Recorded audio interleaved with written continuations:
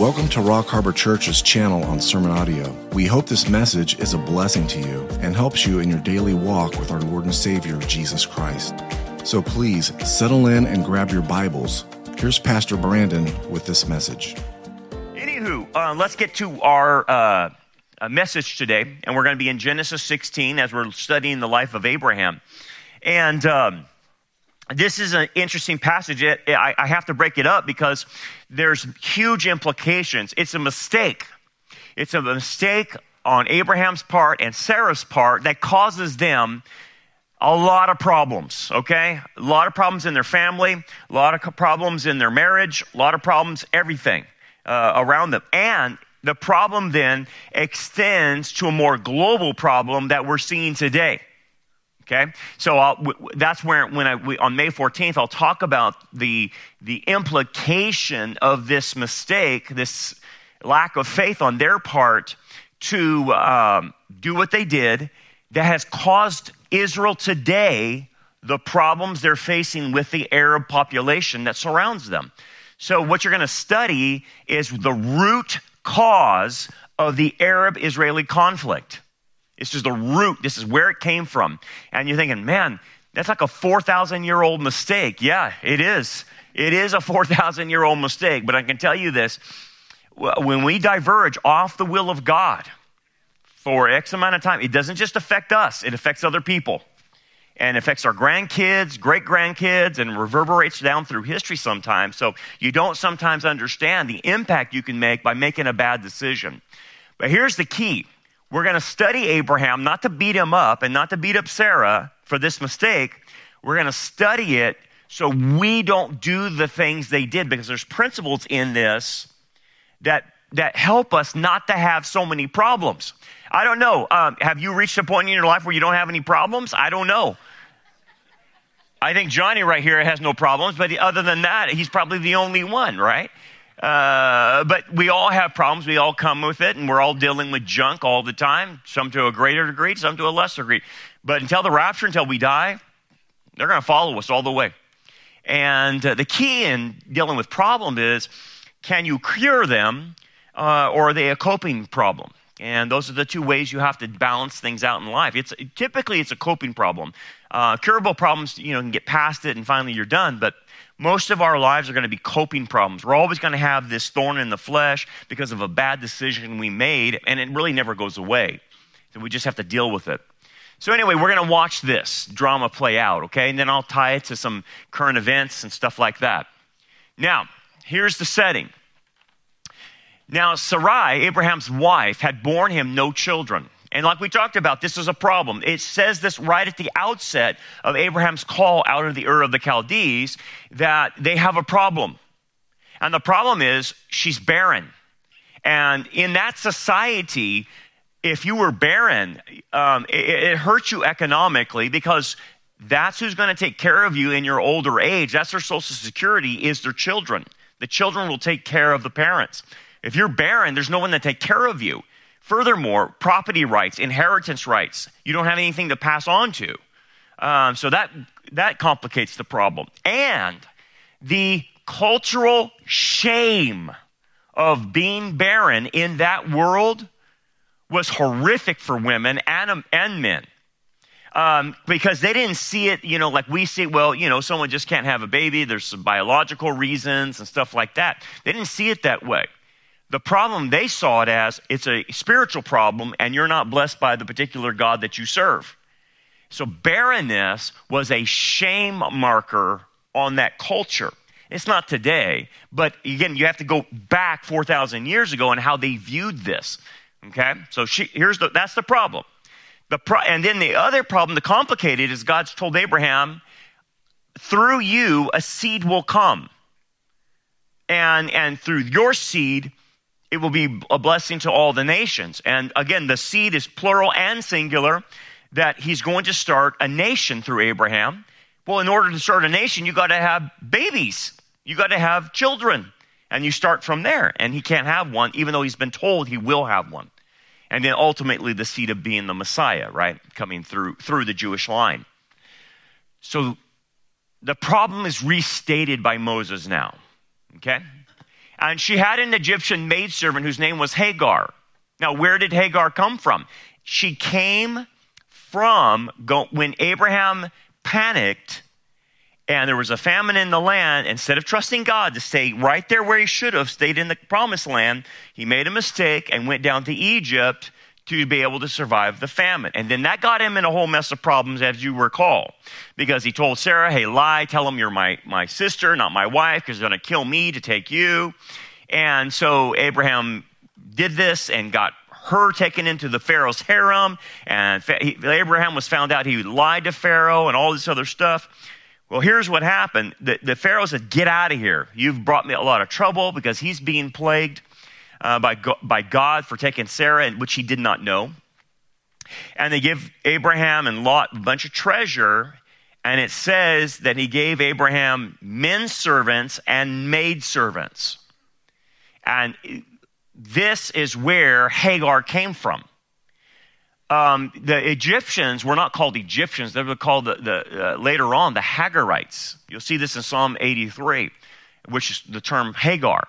So Hagar is an Egyptian female servant under Sarai.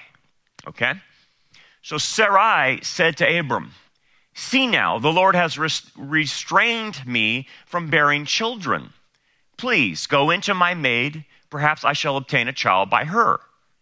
Now, on the surface, you think, are you out of your mind? This is insane. Like in the modern day time, that would be like your wife saying, well, I can't have a baby, so let me bring my concubine female servant to you, and you can have sex with her and have a baby through her. And we would all say, what, are you out of your mind? What, are you crazy? Do you know what kind of problems that's going to cause?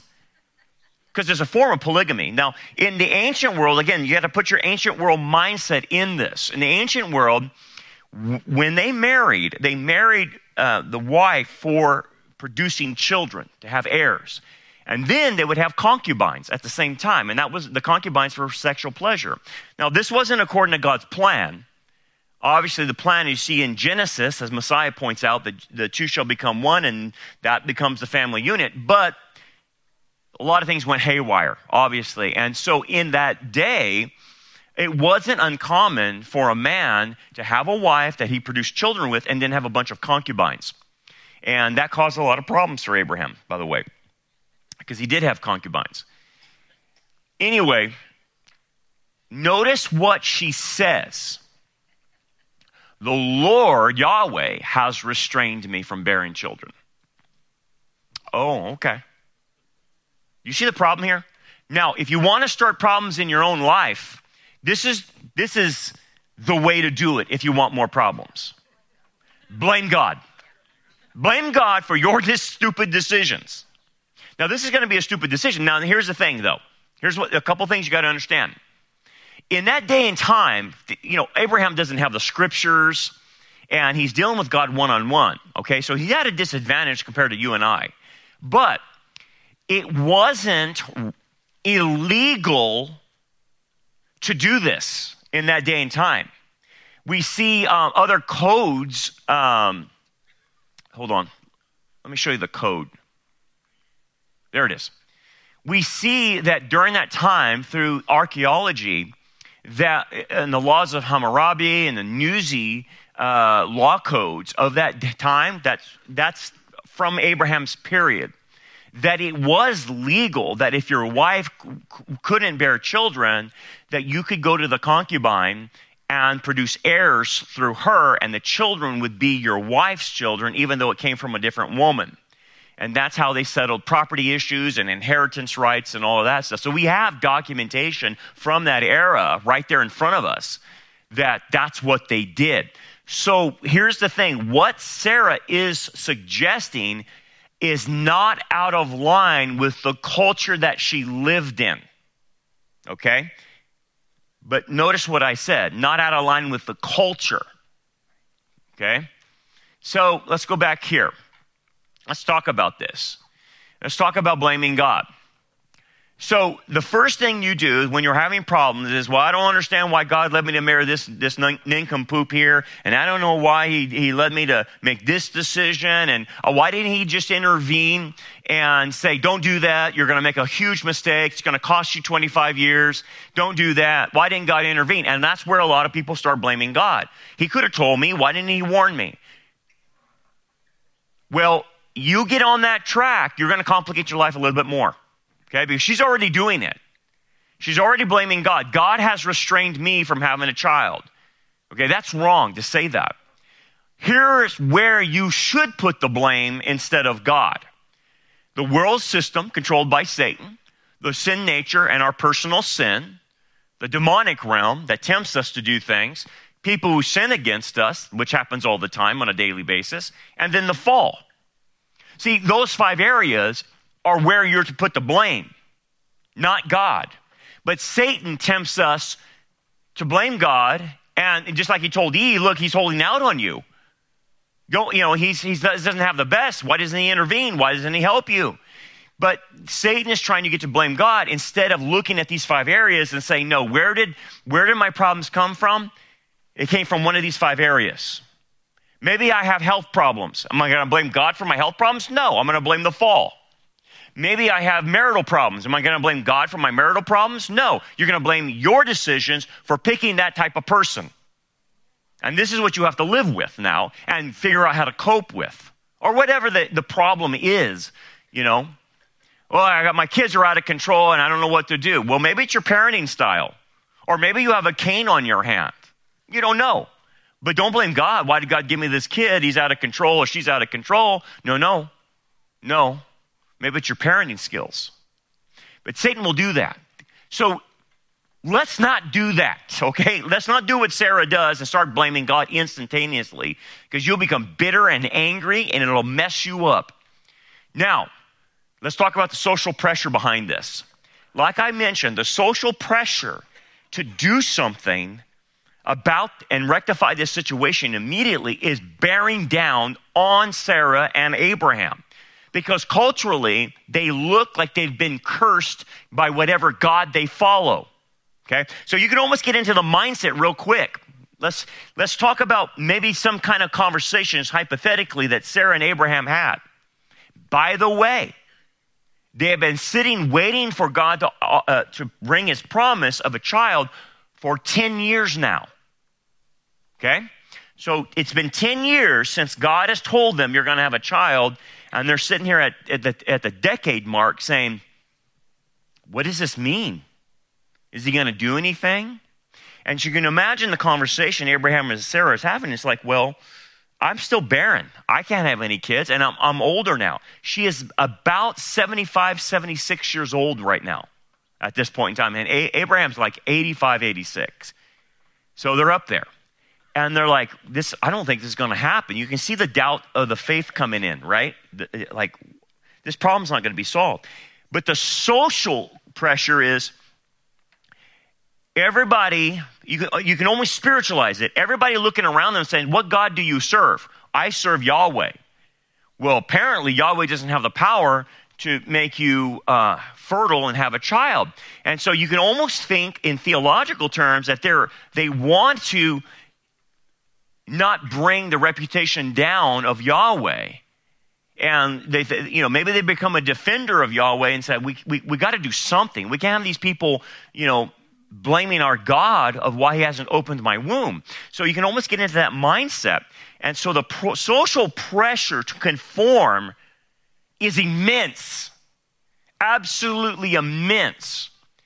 And they cave into it. And that's the problem we've been watching for, even our last decade of watching Christians cave in to the social pressure. They can't handle it. And so when you cave in and I cave in, we create a whole host of new problems. So look at this. Look at the current events that are happening, the social pressure on all of us. And so like, for instance, in America, we have a single opinion cult going on. We call it wokeness. I call it the Whore of Babylon. But we have the pressure from the woke culture. You better be inclusive, Brandon. You better be diverse. You better be equitable. You better not be a racist and all that junk, right? And now the new term that's being put on us is we're Christian nationalists. And now the other thing, they're slinging mud at us, and I heard Mark Hitchcock talk about this. They're calling us the Armageddon group. Yeah. Because we believe in the Lord's return and we're trying to hasten it. So we want Armageddon to go down, and we're for Armageddon. We're for the destruction of society. And so now they're blaming us as this some weird cult that wants to usher in the end times. And it's like, dude, that couldn't be further from the truth. I can't usher in the end times, and neither can any Christian. It's up to God when he does that. Would I want the Lord to return? Absolutely. But it's his timing. I can't usher that in. But that's how they're demonizing us now. So this woke culture is putting pressure on us. So they're demonizing us if we talk about prophecy. No wonder the churches don't talk about prophecy. No wonder the churches don't talk about gay marriage. No wonder the churches don't talk about transgenderism. No wonder the churches don't talk about critical race theory. They're under the social pressure and they're buckling. Look at the pressure that's happening to our kids in our nation. This is a new report from the CDC. 1 in 4 high school students now identify as homosexual, bisexual, or are currently questioning their sexuality. Oh, I wonder why. And you know the answer. The pressure the kids are being put under in our high schools and public schools is more than they can bear. You got grooming teachers all over the place pushing this crazy agenda on our kids. No wonder 25% of our kids now identify as that. And by the way, that's not even appropriate to the culture, where only less than 1% identify that. How is it the culture's 1%, but in the schools, they have 25%? Dude, that's enormous. Something happened. Well, I can tell you, the buckling under the social pressure. Look at this. Look at the social pressure here. Teacher threatens students who reject LGBTQ learning in UK class. If you refuse, the kid will be dealt with severely. What? That's pressure. Study, short-term face mask use causes carbon dioxide poisoning, cognitive impairment, testicular damage, stillbirth, and impaired memory, they're finding out. Oh, but everyone caved in by wearing the mask, didn't they? We got to save lives. Wearing the mask was like wearing a chain link fence around your mouth, and the little particles go right through the chain link fence. They didn't work. But yet, when they put it on people, it caused all kinds of problems. But why did people wear the mask, even though there was no evidence that it worked? Pressure, social pressure. Remember the mask Nazis when you walked into Walmart or you walked into Walgreens or wherever? Put that mask on. You had some little twerp behind the counter mandating me to do something that didn't work. And they got off on the power trip, man. They love the power. Look at this. Want to send your kids to Christian camp? Better think twice. Turns out that these Christian camps are all in when it comes to gender madness. Youth, it says, is a time of exploration and identity formation. This is at a Christian camp. Moreover, according to the inclusivity statement, the Bible itself supports gender identity, it said. The camp said that the Bible supports this. And it goes on, there are people in Scripture who defy gender norms. Really?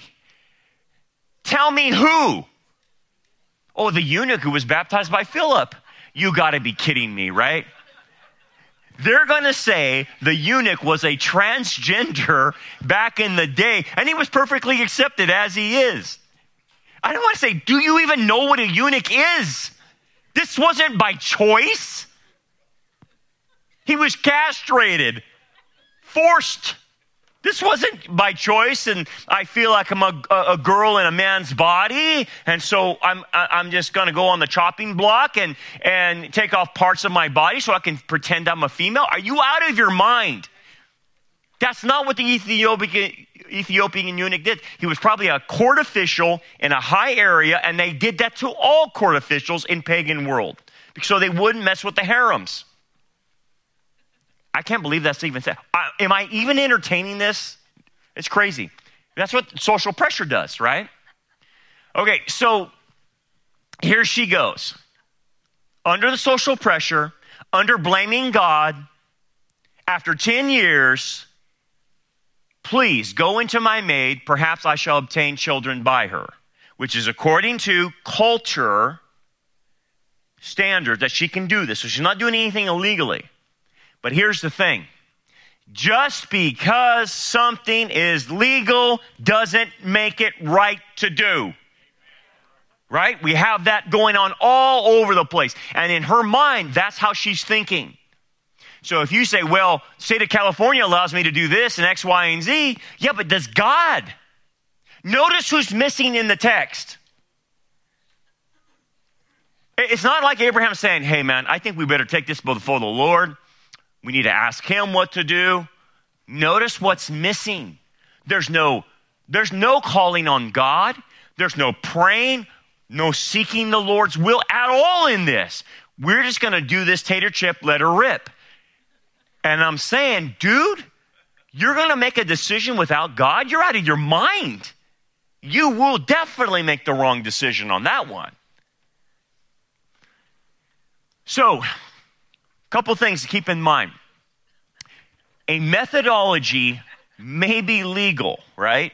With the laws of the land, the society, the culture, but it doesn't make it right to practice in order to solve our supposed problems. So, that's a picture of the lemmings going off the cliff. And it says, wait a minute, something feels wrong. Yeah, something feels wrong. And what does the crowd say? Shut up, you moron. Do as you've been told. It's for your own good. That's what our culture says. Shut up, you moron Christian. Don't oppose gay marriage. Shut up, moron. Don't oppose Fauci, you moron. Don't you believe in science? Are you a science denier, you moron? You see what I'm saying? And that's so people then say, oh yeah, I don't want to be a moron. I definitely don't want to be a racist. I definitely don't want to be anti-science. So what do? Go right off the cliff with the lemmings and then use their methodology to solve the problem. What kind of thing is she doing to solve her barrenness? Instead of going to the Lord and asking for a supernatural thing to happen, she is using conventional, worldly, of the flesh methodologies to solve her problem. That's the last thing you need to do. It sounds like it's wisdom of the day. Well, this is what everyone would do. This is what people would do. Okay. Here's the funny thing, and I'll bring this point up to you right now. A lot of stuff's going to happen financially. I've been talking about it. You know about it. And yet, I have people that go to Christian financial advisors who are clueless about what's going on. Clueless. And they're saying, you need to invest in this and invest. And I'm like, are you insane? Don't your Christian investor know about the digital currency that's coming? Don't they know that 11,000 banks are currently using the system now as a trial basis? Don't you know that like 20-something countries are already using a digital currency? Don't you hear the stories about now you can trade in your cash for a digital card now, like you saw in the prophecy update? Don't you hear that? And the financials like clueless. Then I told them, I said, dude, if that was my financial advisor, I would drop them like a bad habit. I would go find someone else that knows what's currently going on. That's crazy, right? But what are the financial advisors doing? Well, we've always had glitches, and you just got to ride it up and down, and there's ups and downs, so the best thing is long term. You know what that is? That's a Christian that's practicing what we call this continual state that nothing's ever going to change, okay? And that's warned about in 2 Peter chapter 3, that the scoffers always will say, nothing's going to change. It's always going to go the way it's always been, Brandon. Nothing will change. And that right there is a spiritual mistake, because it takes the factor out that God can intervene or allow something to happen that changes everyone's life. And that's the problem. And so you see this continuing mentality among Christians. And I get it. A lot of them don't want to face the reality of what's happening to our culture and our country. I know that. And so they want to pretend it's not happening and blind your eyes to it. But here's the thing. Go stick your head in the sand. But will it still happen? Yeah, it will still happen to you. Whether you bury your head in the sand about it or not. The thing about it is, as a Christian, you should see what's coming on and then take precautionist steps. A wise man sees a pit and avoids it. So look at the pressure. Abortion is a right, they say, right? Don't tread on me. It's my body, my choice. And the pressure has gotten so bad on the church that a good portion of the church is now supporting abortion on the basis, now check how they're arguing, that this will destroy the woman's life and hurt her financially. That's how the churches now are arguing this. Or they just don't talk about it because it's too political.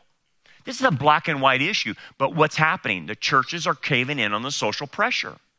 Look at this, the gay marriage thing, right? How is it that 54% of Christians support this now, and the churches? Like I have mentioned, we got First Baptist Orlando that are actually baptizing full-blown practicing gay men who are married to each other and baptizing them. Why is that happening? Because 54% of the church doesn't see a problem with it. Why? Social pressure. Look at this. This is happening in Minnesota. In Minnesota, legislators moved to strike clause from the bill that prevents pedophilia from being classified as a sexual orientation. What? Here's what happens.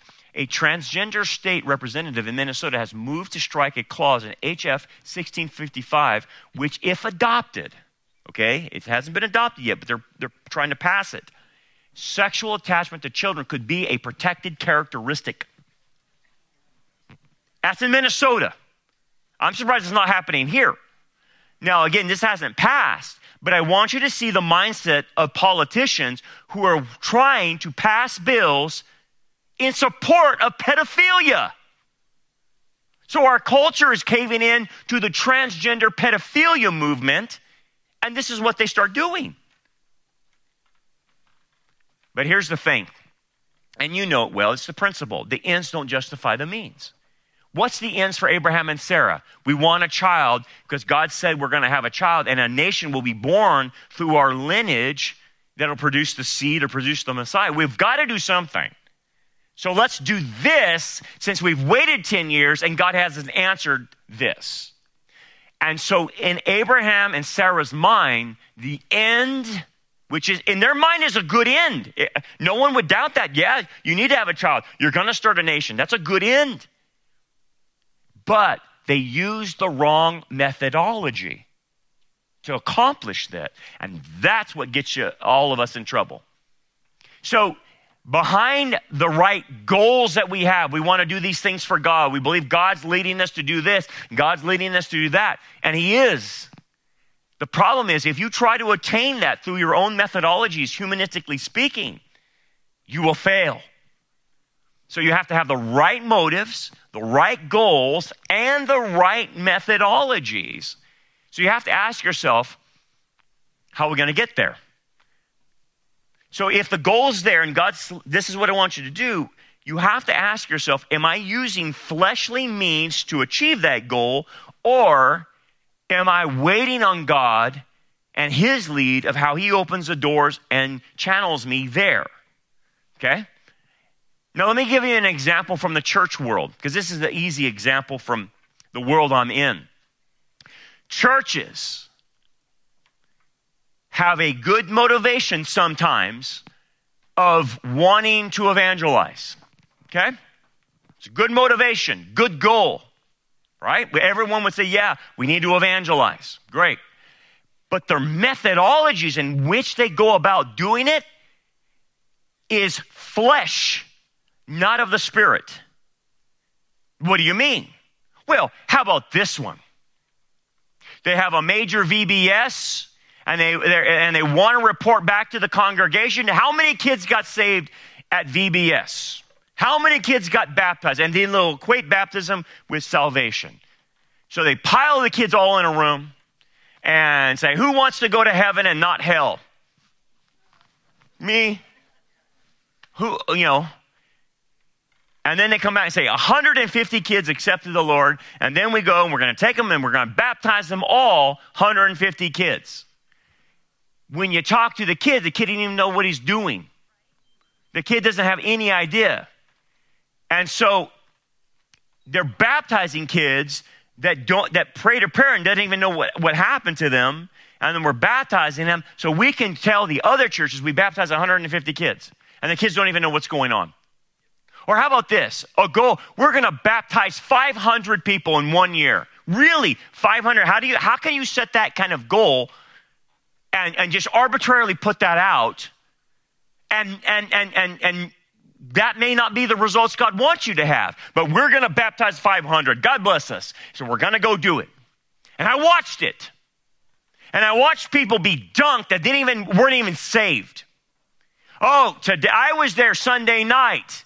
499. We're just one short. Anyone out there need to be baptized? I mean, seriously. Anyone out there need to be baptized? I said, oh my gosh, what's going on here? And you know what they did? They pulled some old boy off the street.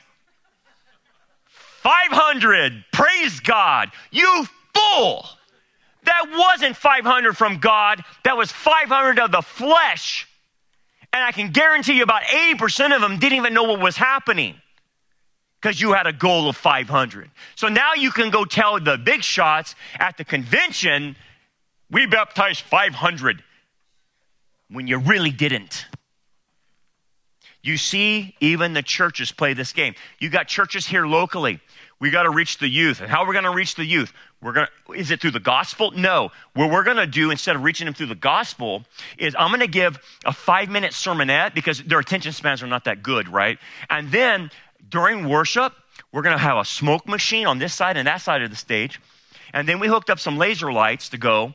And then we're going to darken everything when they worship so no one participates in worship, but they're entertained. And then I'm going to bring in an Elvis impersonator on Easter Sunday to entertain them. And he's going to sing Hunk of Burning Love on Easter Sunday. You think I'm making this up, don't you? You think I'm making this up? Or we're going to do Michael Jackson's Thriller.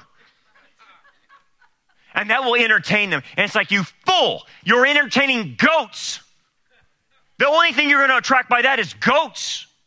Why don't you preach the gospel? Why don't you preach the scriptures? Because faith comes by hearing, and hearing by the word of God, not a laser light smoke show like the ones in town. You see the fleshly versus the spiritual? That's what Abraham and Sarah are doing. A lot of articles about this. Every self-promoting, virtue-signaling, chameleon evangelical has jumped on the bandwagon, caved on the feelings-based theology, using preferred pronouns, misguided compassion. That's a big one, is misguided compassion in the churches. For evil, promotion of the LGBT transgender, child grooming, child mutilation, same-sex marriage, multiple pathways to God, the turning of the church into a social club in order to evangelize. And that will always be why they claim they do what they do. We're evangelizing. Paul said to become all things to all people. They take that passage out of context and do a slick Broadway presentation. That's what they're doing. And at the end of the day, they'll call it evangelizing. And so people don't know how to, I guess I better shut up because it's for evangelism. So if the pastor wants to come out riding a horse and then put a unicorn thing on him and all kinds of weird stuff like I've seen, then I guess that's for evangelism purposes. What's the point? It's flesh. The modern hip progressive churches, those who pander to the popular culture, are evolving into bastions of tolerance. These trendy so-called enlightened churches have swapped the sacred for the secular, the divine for the diluted, the prophetic for the politically correct. They preach a watered-down approach to the biblical teaching that prioritizes unity over truth, and that's right.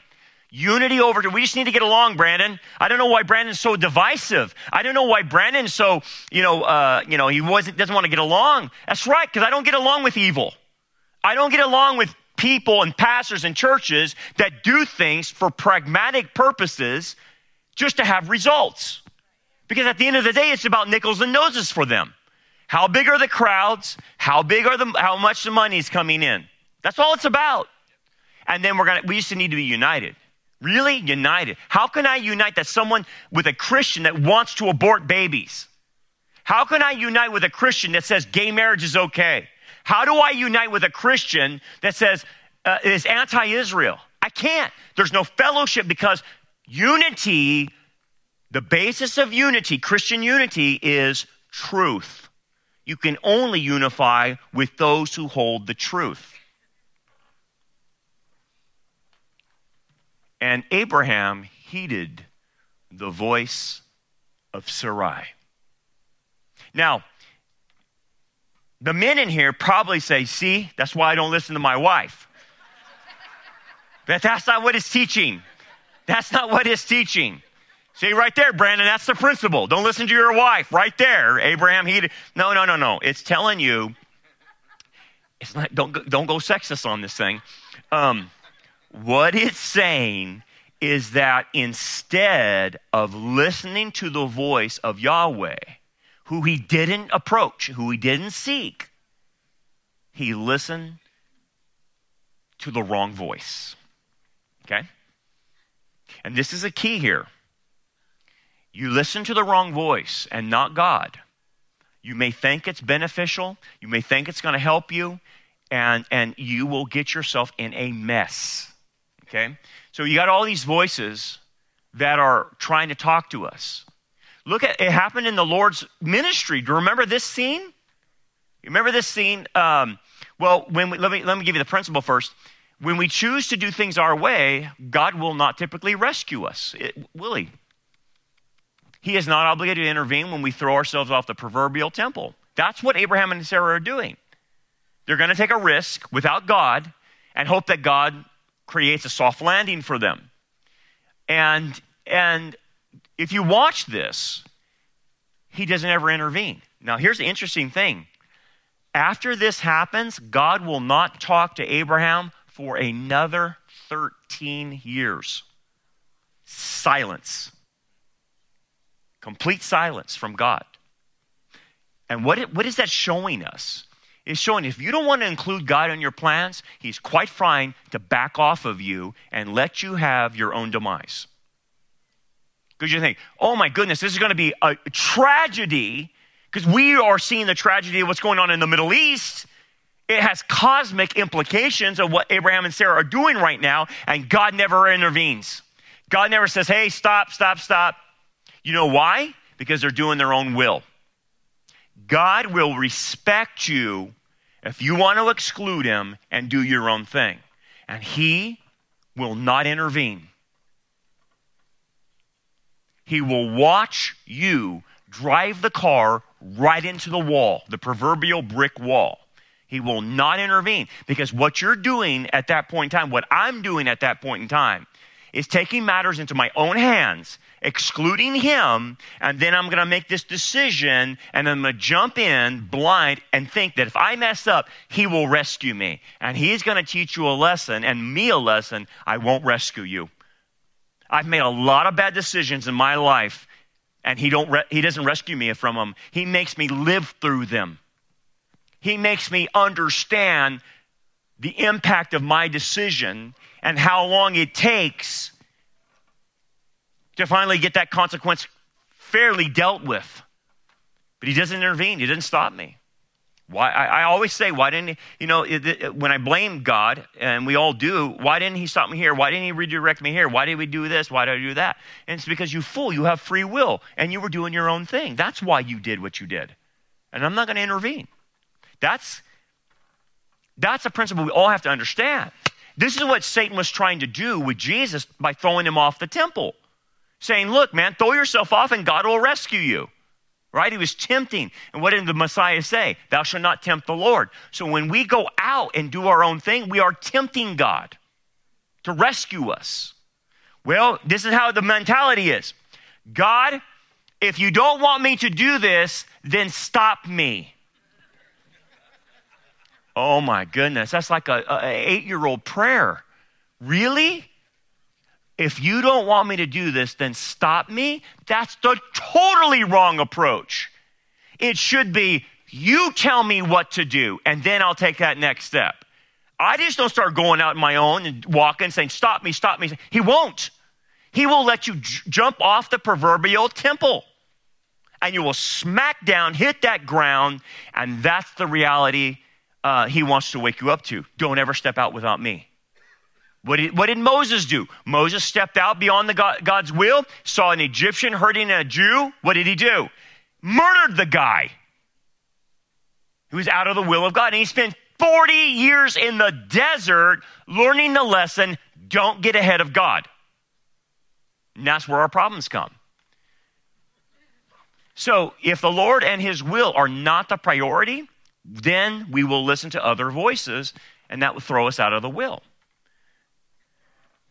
Now, we got voices listening to us. I don't know if all of us probably we're not going to listen to Klaus Schwab, but the rest of the world does. Joe Biden does. Why?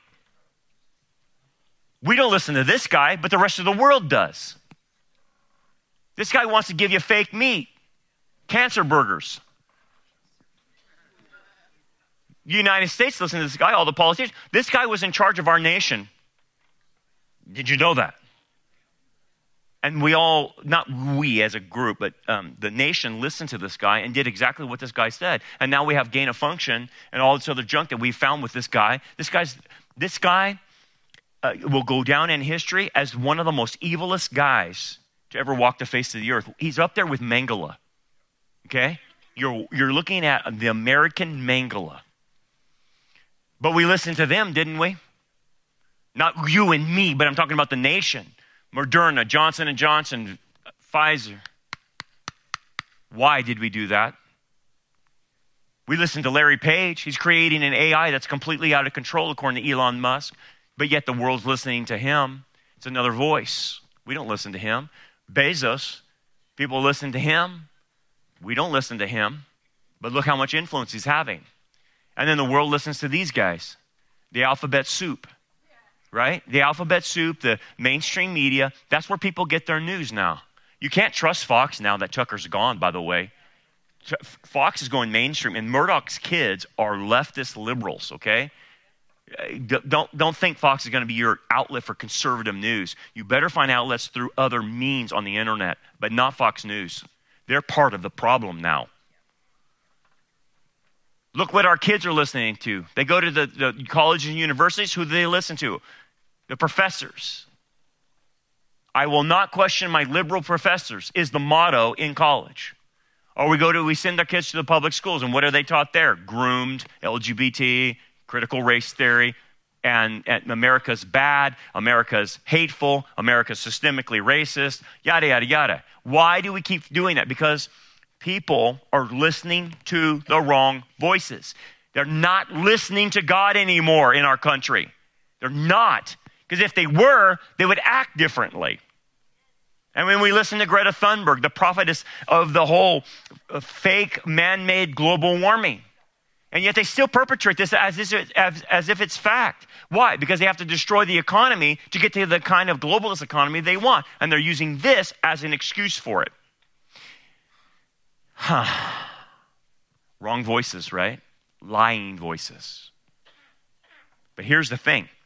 You and I say, well, I don't listen to Bill Gates. You're right. I don't either. I don't listen to Fauci, and you're right. You don't either. I don't listen to, Klaus Schwab, the World Economic Forum. That's right. I don't listen to Biden. That's right. I don't either.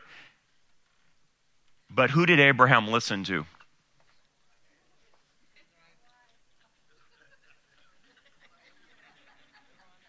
The wife, the wrong voice. Now, again, you guys are going sexist on this whole thing.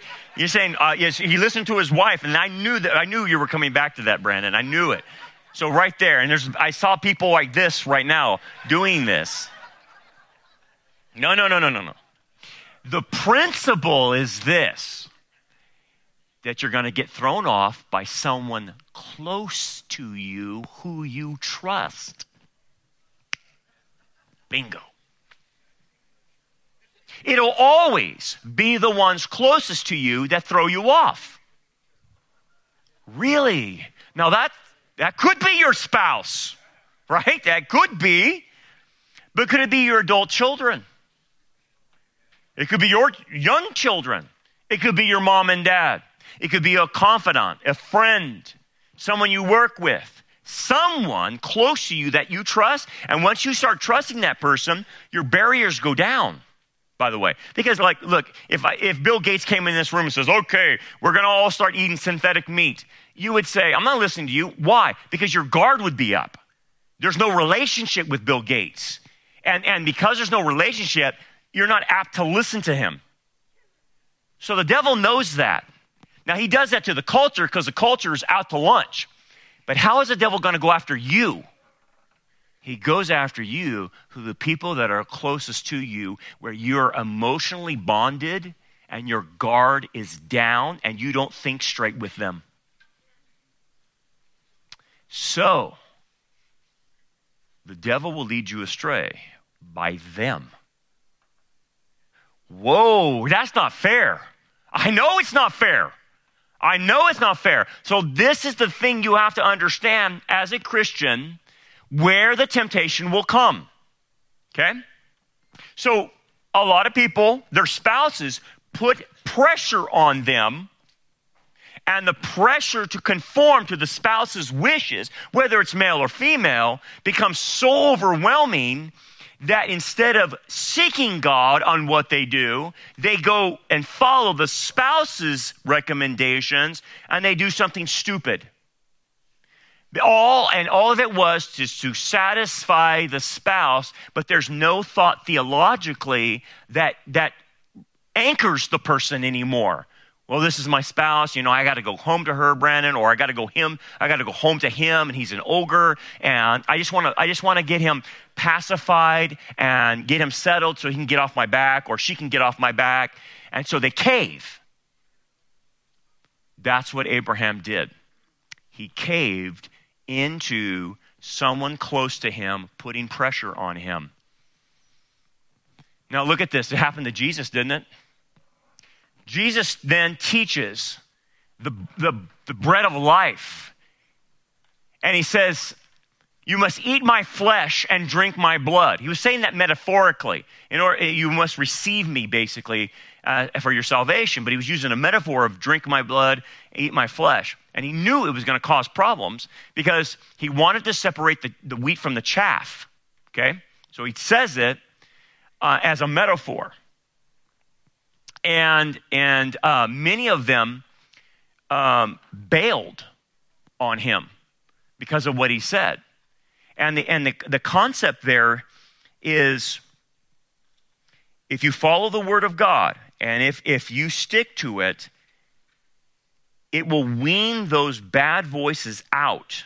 Because all they wanted was bread from him. All they wanted was how they could fill their belly. So he says that and separates it. Okay. But that's on one level. But then it goes to another level. And the level is when he's talking to the disciples who are closest to him, and the ones closest to him start giving him bad advice. So it's one thing if you can separate the outer circle. It's another thing when your inner circle starts turning on you. Here it is. From that time, Jesus began to show his disciples that he must go to Jerusalem, suffer many things from the elders and chief priests and scribes, and be killed and be raised on the third day.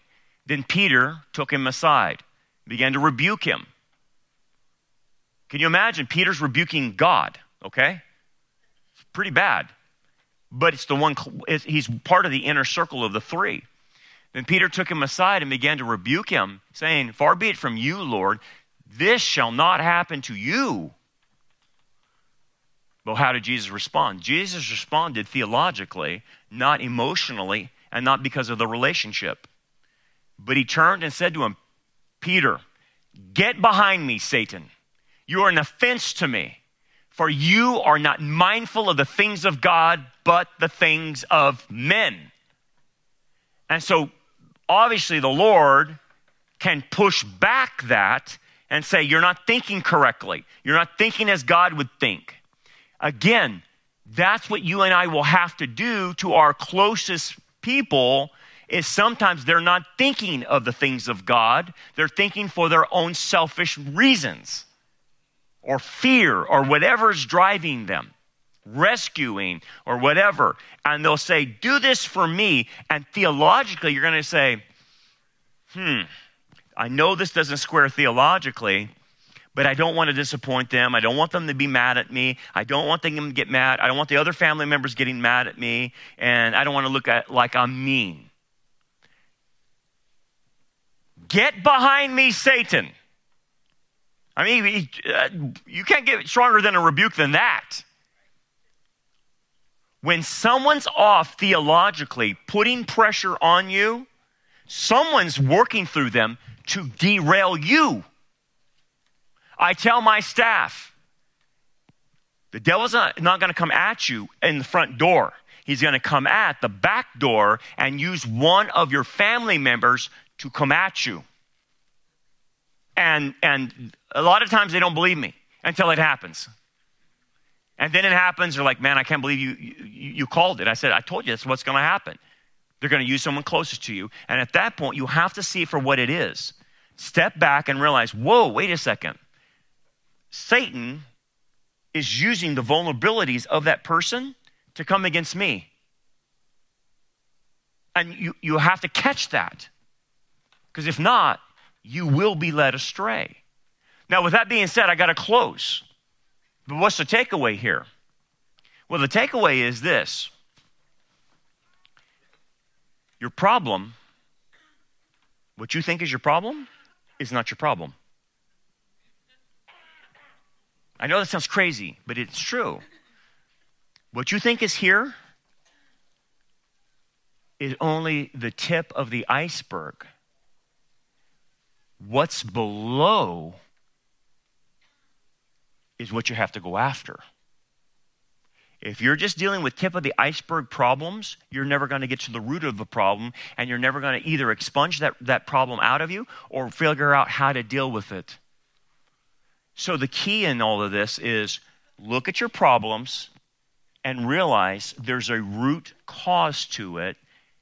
And as you can see the root cause in this, it is because you and I decided to do things by the flesh and without God. And that will be the biggest awakening you will ever see. I hope you get to that bottom. Let's pray. Father, thank you, Lord, for what we can learn from Abraham and Sarai. From their example, it's a picture of us, Father. We see ourselves in this whole mess that they caused. We cause our own messes. And we're living with some of that mess right now, Father. A lot of us here, including myself, are living with bad decisions that we made. And we made them without you. There's no doubt about it. Help us not to do that anymore. Help us to include you in everything we do. Help us to put you in the priority, theologically, what we should do, and not cave into the pressure of not only from the culture, but from the people around us that seem to have good intentions, but are not have the things of God in mind. Help us to see that, Father, and then act accordingly. And I pray, Father, if there's anyone here that doesn't know your Son as Savior, they would come to faith in him today. Understand he died on a cross for their sins, was buried, and rose on the third day to give everlasting life to anyone who will believe. We pray now in Jesus' name. Amen. Thanks for joining us for another lesson. We hope that this message is a blessing for you and helps you grow towards a more mature understanding of God's Word. For more information about our ministry, we invite you to check out our website at rockharborchurch.net. Until next time, remember, keep looking up, for our redemption draws near.